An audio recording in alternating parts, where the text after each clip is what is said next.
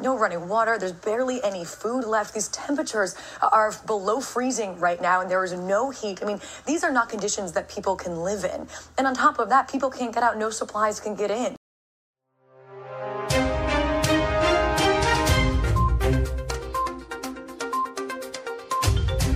This is your special evening report, day 15 of the Russia-Ukraine war, Thursday, March 10th, 2022. More than 2 weeks into the Russia-Ukraine war, Thursday, Russia and Ukraine's foreign ministers held a 90-minute in-person meeting in Turkey, which, according to the New York Times, did not end in any type of deal to end the war.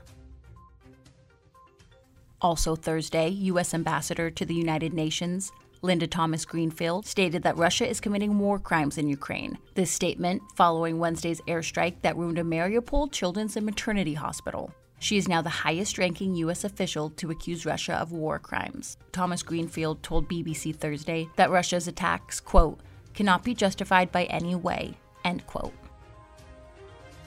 Mariupol, the southern seaport city, according to ABC News today, is facing a heartbreaking humanitarian crisis. Here's what ABC reporter Maggie Rulli had to say about the city.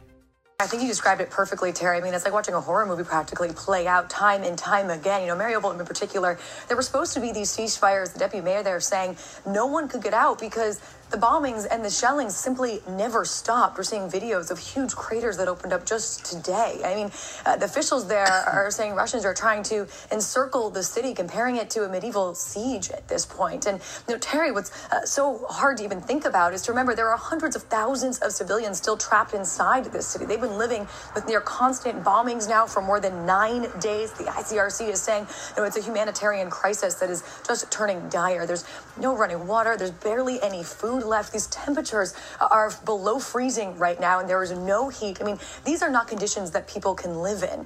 And on top of that, people can't get out, no supplies can get in. So without these types of humanitarian corridors, which it appears as if they cannot hold, I mean, we are looking at many humanitarian crises playing out in real time on just a massive, unthinkable scale and scope.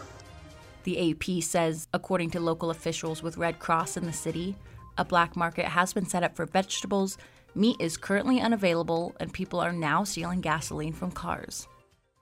On day 15, the Ukrainian military's general staff said that Russian forces were trying to encircle Kyiv, moving from north and west, but their advance has slowed down or even stopped due to Ukrainian troops. According to the Associated Press, Ukrainian forces drove Russians out of a nearby village, which had a road leading to the capital city.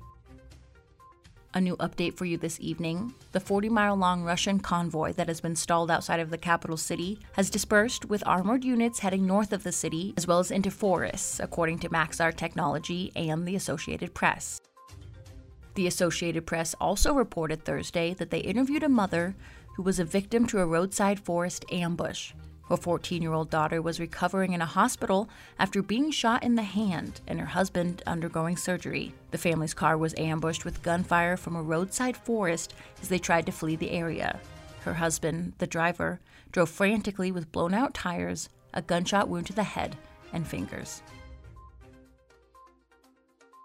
Day 15 of the war, 2.3 million refugees have fled Ukraine, according to the New York Times. A sad broadcast this evening, and since this is my broadcast, I have to say, my intention with my special evening report is never, ever to leave my listeners feeling sad or overwhelmed, but to leave you feeling up to date on the history that is happening around us. However, I can fully acknowledge myself that what I'm talking about is extremely sad and extremely overwhelming. It's more than that. It's an extremely deep level of heartbreak that we're all listening to and having to watch. Now, I say this because the American Psychological Association, APA, says that due to a recent survey, Americans are stressed out due to rises in prices due to inflation, supply chain issues, global uncertainty, Russia's invasion of Ukraine, and an overall fear of Russia retaliating with nuclear war or cyber attacks. So, no, it's not just you feeling this way. It's not just me. A lot of America is having these feelings that are very real and very valid. So again, I'm not here to ruin your day. I am just here to update you and hopefully bring you just a tiny bit of perspective on the things going on outside of us.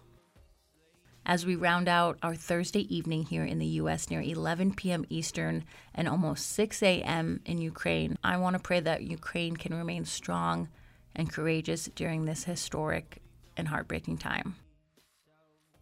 This has been your special evening report of Thursday, March 10th, 2022, day 15 of the Russia-Ukraine war. I'm Jordy Blaine, and you've been listening to Jordy Radio. To be free in this American dream. Oh, help me believe life is more than what we've been told it's supposed to be.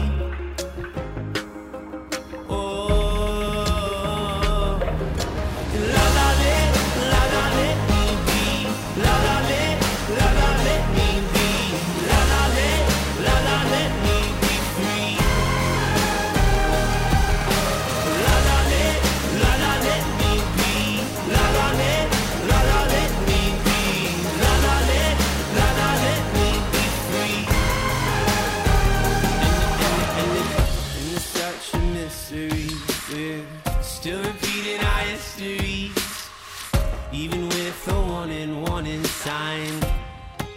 Please help me out. Frustrated this is the selfish world that we've been given. Oh, can we try and help each other out? So la la let me be. La la let me be. La la let me be free. La la let me be. La la let me be. La la let me be free. So what does it mean to be free? To be free in this American dream. Oh, help me believe life is more what we've been told, what we've been told, what we've been told, what we've been told. So la la let me be. La la let me be. La la let me be free.